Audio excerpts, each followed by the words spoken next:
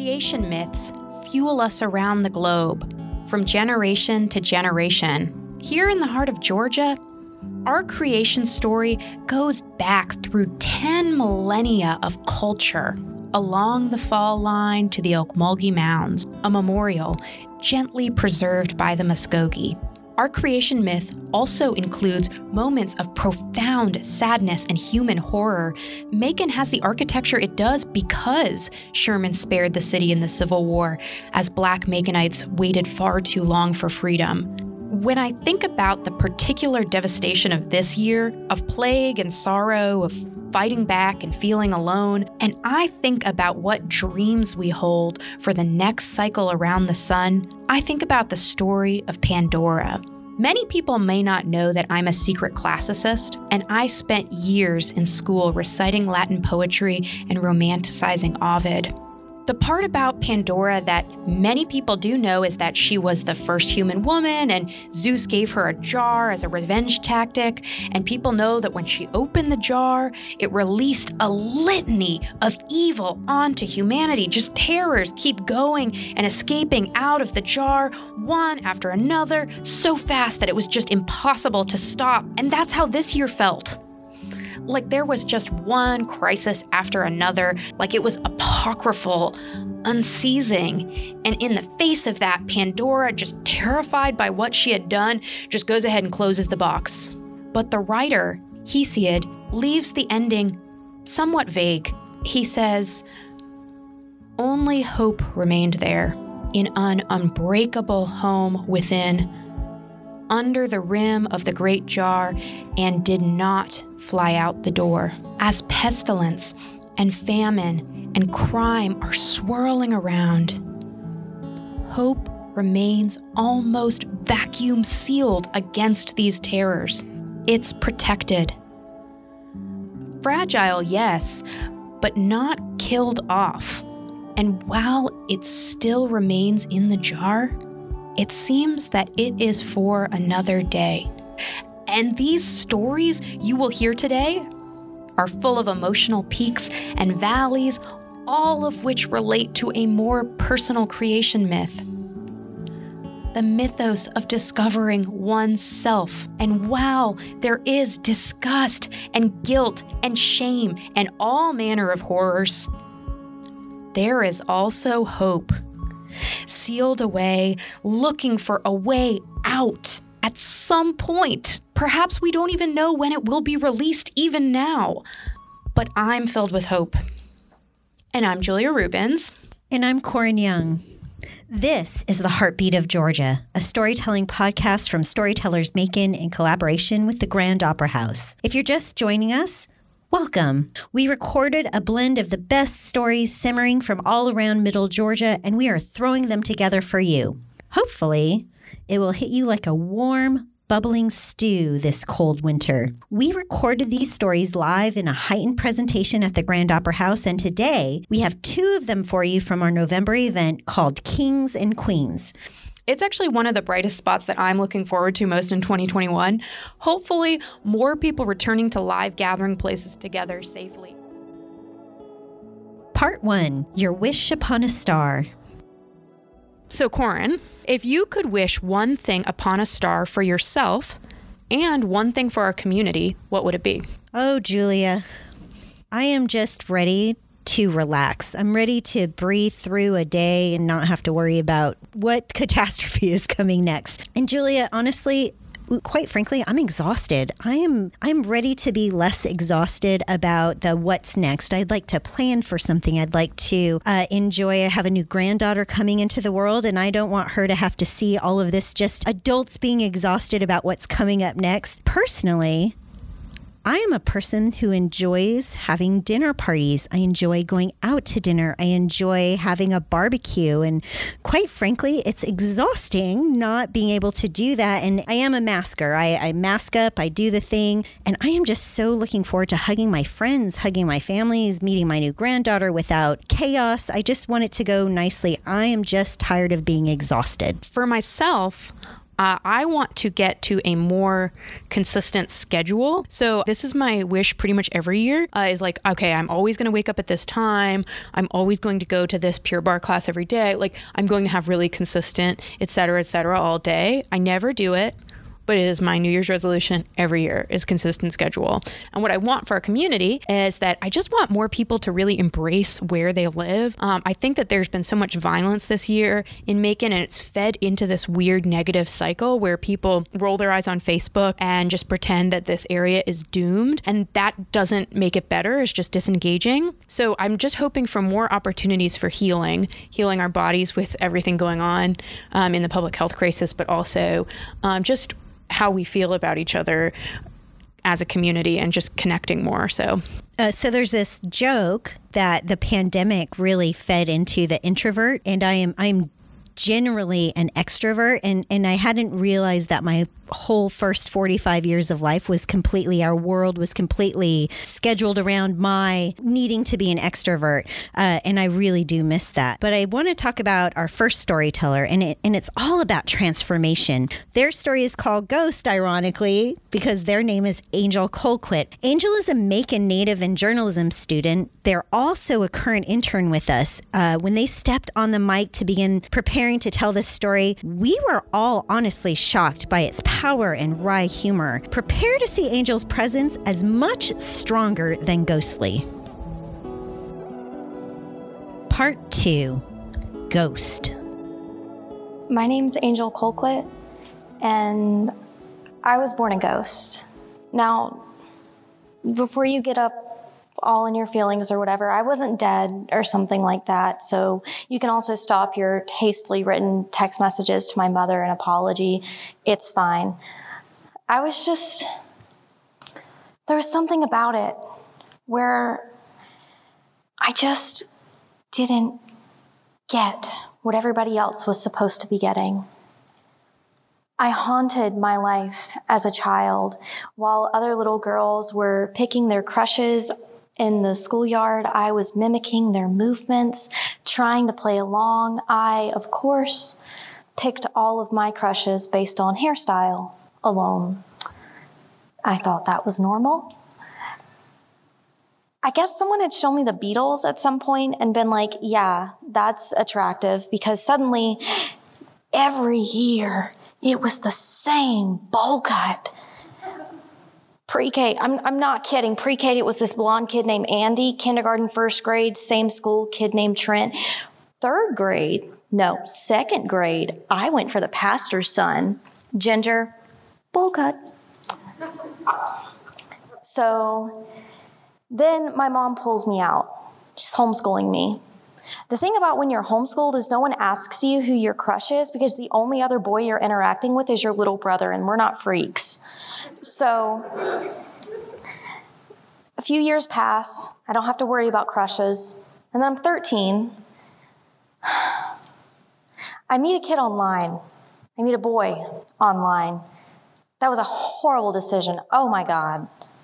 But 14, we decide, okay, we're dating. Whatever the heck that dating involves whenever you've never seen each other before. And I mean, we like the same books. We read the same books. We watch the same movies. We like the same actors. Of course I love him. And whenever I'm 15 and he tells me that sometimes he doesn't know why, but he hates me, I say, okay, that's fine. I understand. I mean, who's to tell me that that's not normal? I mean, sometimes I hate myself too,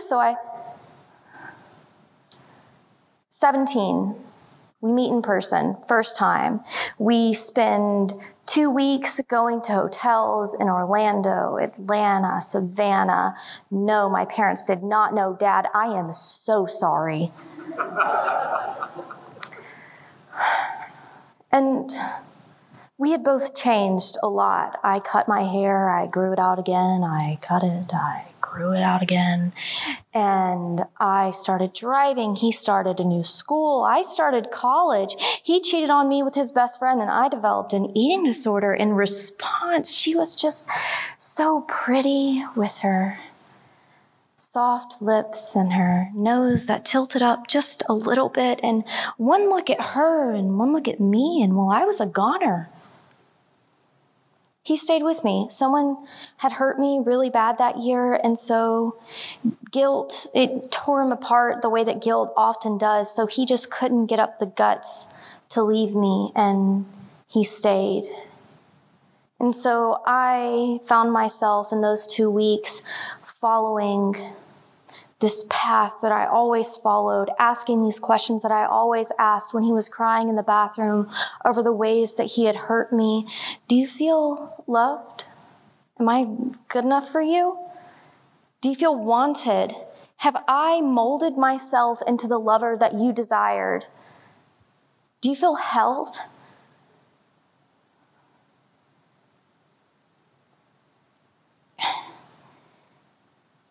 He goes back home.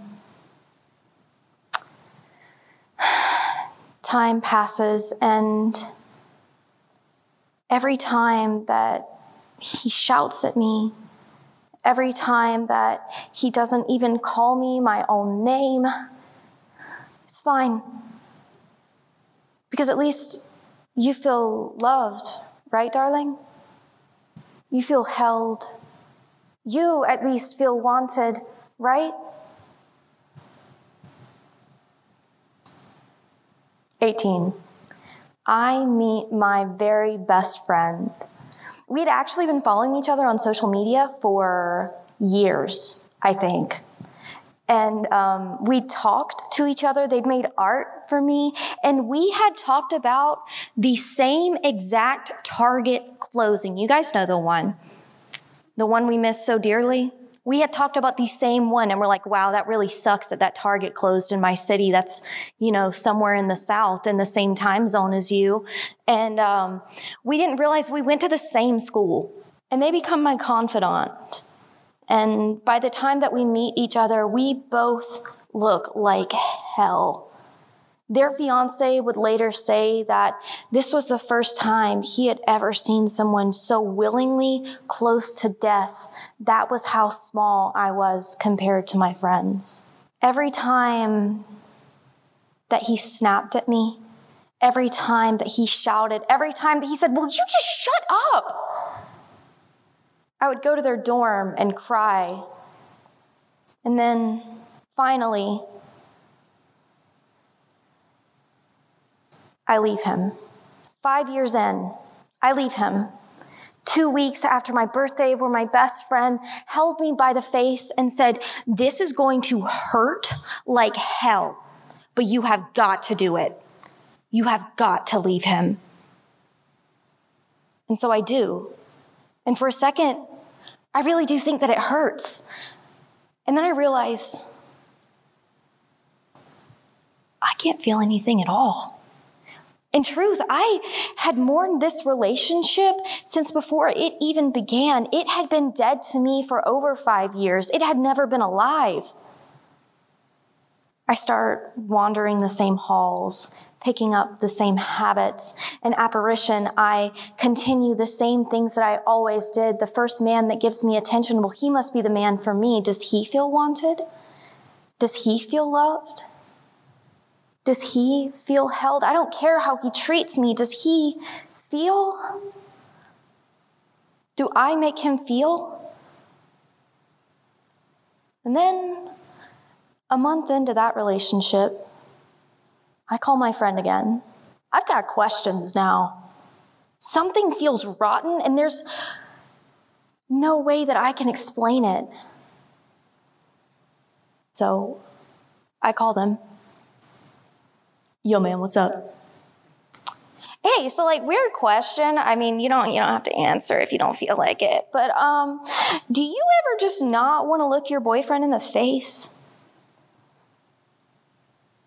Do you ever, sorry, when you're alone with him and y'all making out, do you not want him to take your shirt off or touch you in any single way at all?" "Bro, I mean, I'm just curious, like, does the idea of marrying him make you want to vomit? Does the idea of marrying any man make you feel like you will be trapped in a life that you never intended to live forever? And they, in all their wisdom, go, no, but like if you're not having a good time, you can leave. I can leave? So I leave him. And I continue. But now there's no halls to haunt. I've never been single for this long, and I've never had to check and even see whose house I was in the first place. And so, 19, I go on a date with a girl. I lose track of time. I want to hear her talk for hours. I go in and it's daylight. I leave and it's dark and it's 8 o'clock and I can't remember how long I was in the coffee shop on campus. But God, I just can't stop thinking about how soft her hair is and how nice it might be to run my fingers through it. And then she ghosts me. And I'm like, oh, it's cool. It's fine. I wasn't even looking for a relationship anyways. Like, I didn't have the time. Who has the time for a relationship? I'm an undergrad. I do things like study and work hard. It's fine. I'm fine. Everything's good. And then she texts me a week later, hey, my family's moving. Sorry I haven't texted. It's been kind of weird. I'm like, if you want to, we're going down to my new house. If you want to spend spring break. Yes. Oh my God. I have a bag packed. I asked my dad. He said I can go. I didn't ask. I just said I was going. When do we leave? The first night, or the first couple of nights, it's a little bit of a blur. We watched Fried Green Tomatoes together, and we're sitting far apart from one another, afraid of what it means to scoot just a little bit closer. And the next night, we watched Carol, and she is beside me, and her arm brushes against mine, and it feels like something warm, like maybe something is changing, or maybe I have been different all along and just never realized it. And she has the audacity to go, hey, if I'm making you uncomfortable, just tell me and I'll move away. And I'm, no. Oh my God, no. Can't you see what you're doing to me? Can't you see how you're making me feel? And not only that, can't you see how you're making me feel? Can you move over? Can you move closer? I'll take anything. The next night, we're watching But I'm a Cheerleader together, and I can see that she wants to ask me something. It weighs down on her. It sits on her tongue, dragging her into silence. Finally, though, she asks me, can I kiss you? Ma'am, I am in a coffin and I have been banging my fists on the lid and everything has been cold and dark and I didn't even realize it until about 3 days ago. Can you kiss me? Can I breathe again? And I, in all my wisdom, go, yeah, it's cool. That's fine.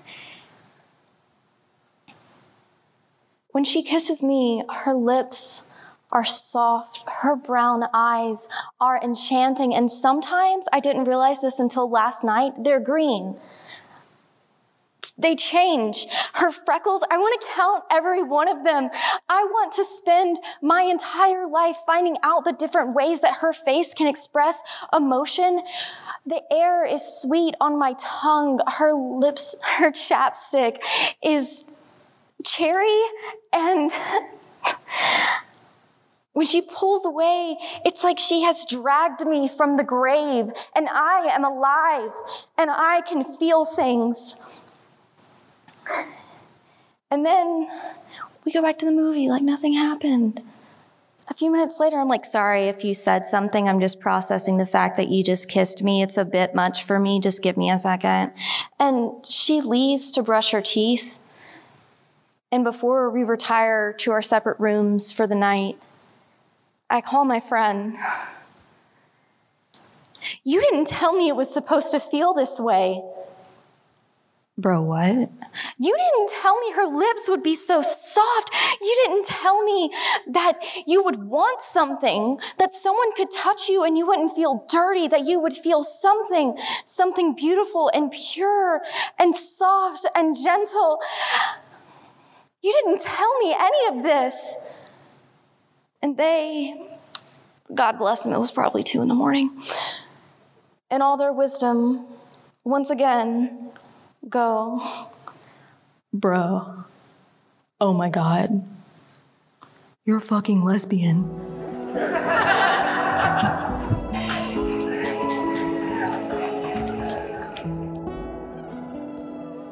That was awesome.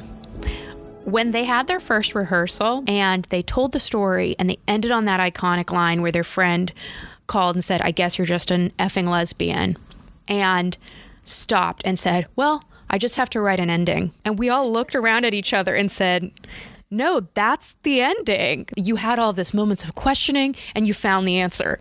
And that's all we needed, was that finding the answer. It was so wrapped up in such a neat bow, and I'll never forget that moment. What did you think when you first heard Angel? My experience with Angel had been them as an intern.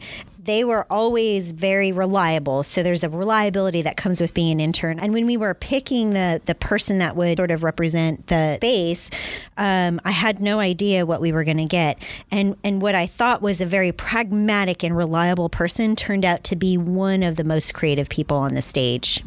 And we'll be back after a short break.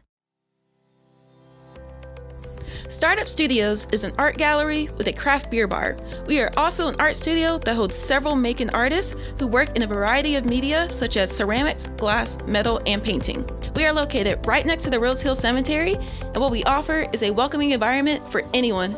You can come take an art lesson with our studio artists or just walk in, get some craft beer, and enjoy our art DIY activities. If you're an art lover, please consider joining our Koozie Club. It's $50 per year, which gives you 10% off any art purchase, 15% off for selected art classes, and 20% off for all drinks throughout the year. Part 3, What I Hope For. Thanks for sticking with us through the break. So with a new year comes a sense of wonder. And Lord knows that we need it after 2020. And we hit the streets in Macon to ask people what they hope for in 2021. My hope is that we find a way past all the virus and can get back to things that make me truly happy, like going to concerts, seeing bands, playing music, and watching great shows. This year, I would say I have hope for more peace and unity in America. I would say more, of a handle on this pandemic and everything returning to normal. And for me, myself personally, I'm graduating and everything. So just, that I hit the ground running and I begin my career and my new life, a new part of my life. So lots of things to be hopeful for. One of the things I hope for in this upcoming year is that be able to see my nieces and nephews again. But especially, I'm actually really excited because I've been hyping Macon for so long to have them come here and see Macon. Especially my one niece is really looking forward to coming to see the Tubman Museum. So I actually hope that I get to kind of show off Macon to my family, in the coming year. I'm wanting to get out of my everyday, work and home life and start traveling again and to go to some different places to explore and meet different people because I miss that connection and traveling and getting to go places like going abroad or even going a couple of cities over. So that's what I'm most hopeful for, is just the ability to get out and get connected. My greatest hope is to find a return to normalcy. This past year was a little too much of hurry up and wait. And so I want to find a return to normalcy, being able to kind of find myself again. But then also it'd be really cool to get a gigantic ball pit of puppies. I think that'd make everyone happy. So if we could in Macon create a puppy pit where just a lot of cuddling. Part 4, It Was a Dark and Stormy Night. We went out on a beautiful day in mid-December, but here to talk about a not so beautiful day is Angie Coggins. So no doubt about it, Angie is definitely a spitfire. She's hilarious, she has great fashion sense, and will say out loud what everyone is only just kind of thinking. She's a recently retired public defender, and she actually spent over 30 years in Houston County's legal system. But now she spends her time as a devoted fan of Macon Pickleball and of her daughter, Devlin. Here's her story. It was a dark and stormy night. It was a dark and stormy night. Just kidding. I don't remember if it was dark and stormy outside, but it sure got dark and stormy inside the kitchen of my childhood home in Warner Robins, Georgia. You see, from childhood to adult years, I was mostly a daddy's girl. My daddy made the best pancakes and waffles in the world. He built me a mini bike. He took me to college softball tryouts. He taught me how to take good care of a car. And he made me laugh with the silly things he would say. In high school, my best friend would come over on a weekend, spend the night, stay up late. My dad would wander into the living room while we were there watching TV, and he'd say, "Better go to bed. 6 a.m. comes early." And we would revolt. "We don't have to be up at 6 a.m. And he would dryly respond, "I know you don't have to get up, but 6 a.m. does come early." He called my mom Sugar Babe. And he would say to her, teasingly but lovingly, "Sugar Babe, you sure do have a nice pair of legs. Too bad they go up and make an ass of themselves." He was a good man, and I loved him so much.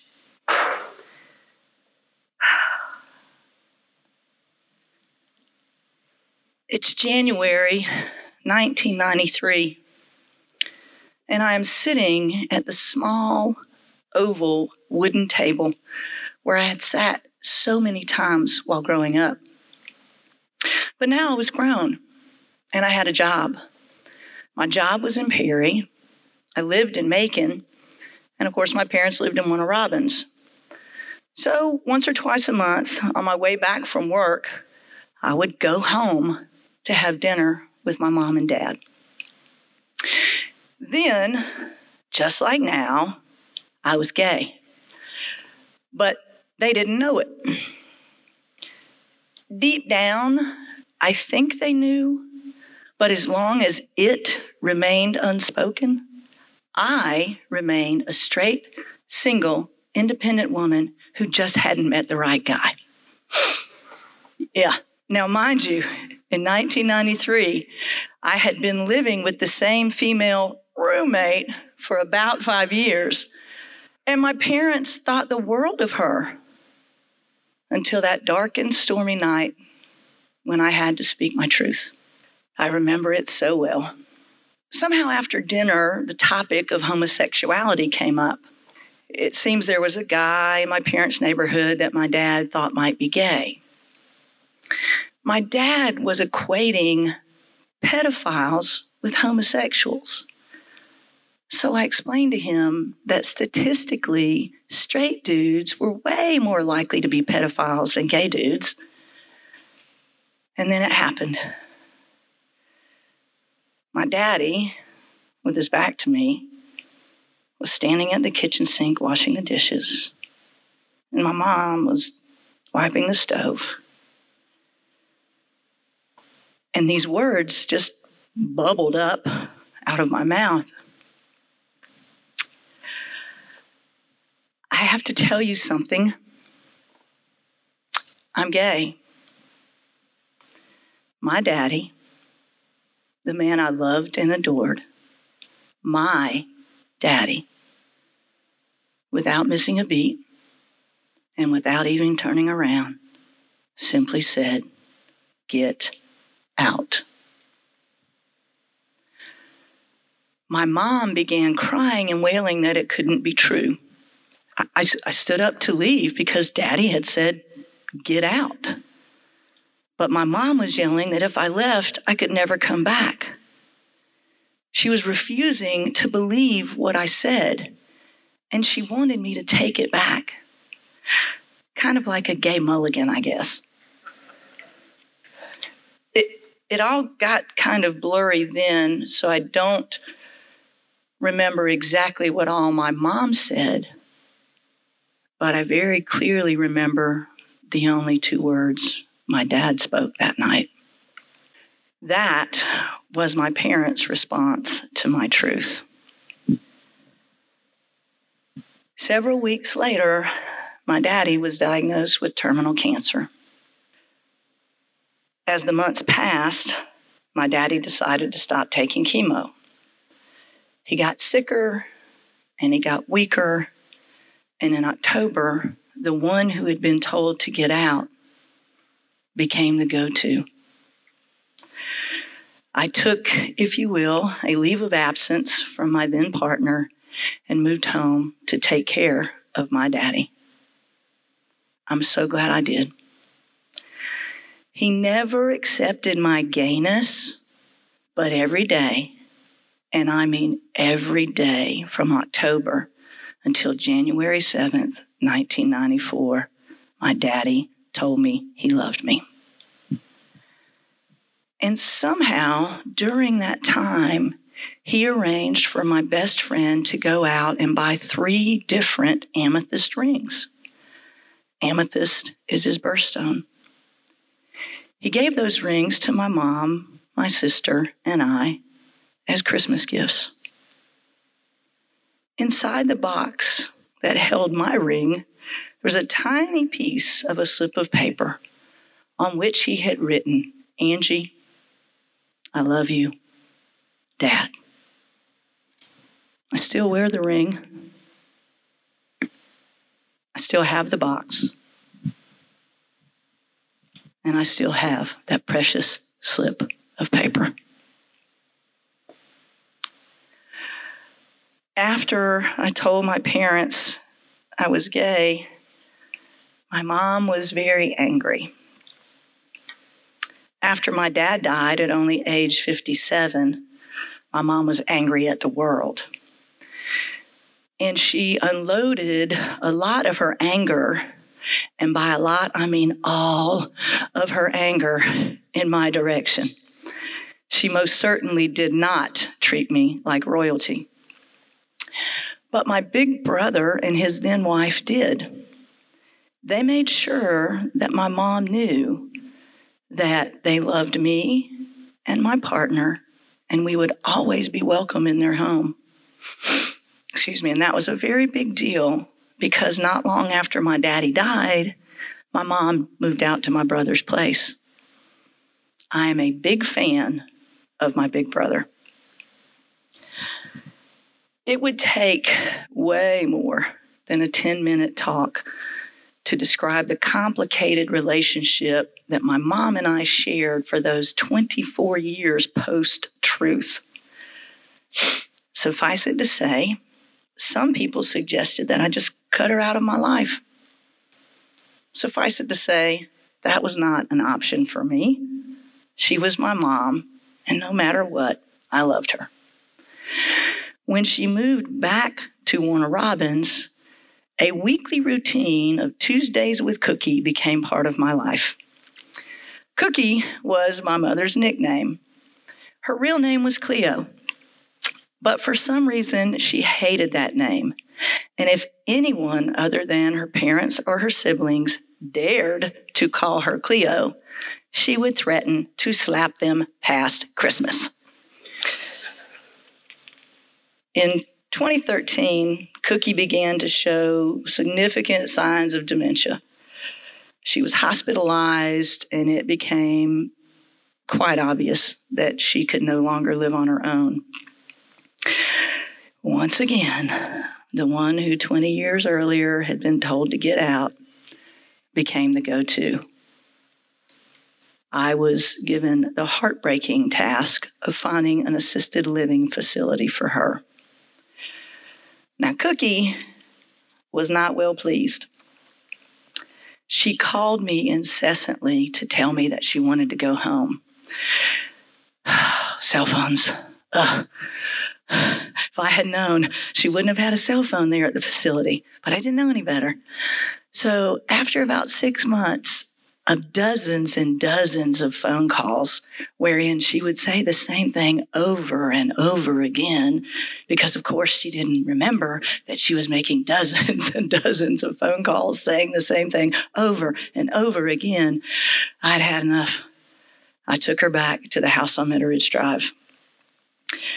A home health agency was hired, way too expensive and too unreliable to last for very long. And then fortunately, my niece Andrea and her husband Billy moved back to Georgia, moved in with Cookie, and stayed with her for about a year. They were very good to her. When they decided to buy their own home, Cookie had to go back into an assisted living facility. But this time, she had to go into the memory care unit. Cookie would ultimately reach a point where she would often fail to recognize me as her daughter. It was usually quite comical.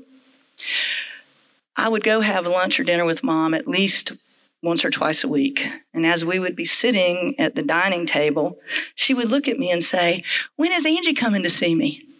And I would say, "Oh, she's after work today, or she'll be here tomorrow." Then she would look at her friends around the dining table and proudly announce that I was her daughter Angie and I was a lawyer. 5 minutes after that, she would look at me and say, "When is Angie coming to see me?" It was Groundhog Day every 5 minutes. Let me tell you, caring for somebody with dementia will teach you to improv in a hot minute. As many of my friends and family who are here tonight will tell you, Cookie Coggins was a stone cold trip. Despite the pain and the heartache, caring for her, taking her home on weekends, and being at her side when she drew her last breath was the greatest honor and privilege of my life. I miss her very much. At her funeral, I read some stanzas from a poem that a sweet friend had written in a sympathy card. My friend knew that one of Cookie's favorite things when home for a weekend was to sit on her gorgeous back porch and watch the birds in the backyard. The poem is by Emily Dickinson, considered royalty of the poetry world. Hope is the thing with feathers that perches in the soul and sings the tune without the words and never stops at all. And sweetest in the gale is heard, and sore must be the storm that could abash the little bird that kept so many warm. In preparing for tonight's talk, I asked Miss Googly about the poem, and to my surprise, discovered a third and final stanza. Who knew? It goes like this. I've heard it in the chillest land and on the strangest sea, yet never in extremity it asked a crumb of me. As I reflected on that poem and sat with its words while thinking about my dad, my mom, my family, and all that we experienced, I came to know what the words of that beautiful masterpiece mean to me. With hope, you find love. With hope, you have dignity. With hope, you are royalty. Just like our dear Lady Gaga, I am royalty, and so are each of you.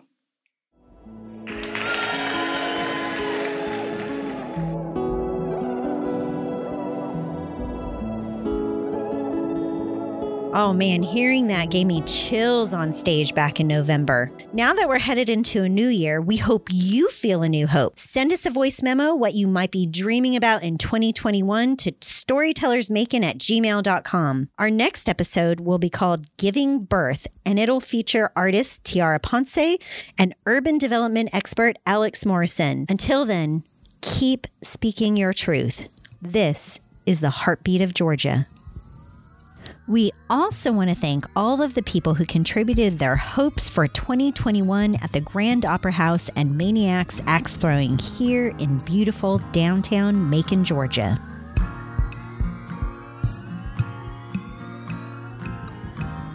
The Heartbeat of Georgia is brought to you by Storytellers Macon in collaboration with the Grand Opera House for a limited series. All the music for the live event and this podcast is written and performed by Justin Cutway. Storytellers Macon believes that it is important for people to be able to share a part of themselves, and we believe that anyone can tell a story. Speak your truth. Storytellers Macon administers Pulse, the Heartbeat of Macon, a nonprofit organization supporting grassroots projects. The Grand is a historic theater that serves as a vibrant community assembly resource for the citizens of Macon-Bibb County and as the Performing Arts Center of Mercer University. The Grand seeks to champion excellence as the premier theatrical venue in Central Georgia. We want to thank Grant's Lounge, our home prior to COVID-19, and Startup Studios, our current outdoor stage, and where we are recording this podcast. The Heartbeat of Georgia is co-directed and produced by Corin Young and Julia Rubens, and engineered and edited by Aaron Lee with assistance from Brian Beck. Additional Storytellers Macon Board of Directors are George Cobble, Kevin Bradley, Anissa Muhammad, Lauren Beatty, and Tina Hunt, along with Angel Colquitt and Claire Riveri as our interns. Patrick Pritchard and Wendy Ham advise this project. The production staff at the Grand Opera House includes Joe Patty, Julia Rubens, Nikki Vincent, and Bob Mavity. This program is supported in part by Georgia Council for the Arts through appropriations of the Georgia General Assembly and with funding from the National Endowment for the Arts. Further support comes from Macon Arts Alliance and the Community Foundation of Central Georgia. Tickets for our live event are at thegrandmacon.com. If you want to get more involved, you can find out more about Storytellers Macon at storytellersmacon.org or on Facebook, Instagram, and YouTube as Storytellers Macon. As always, speak your truth.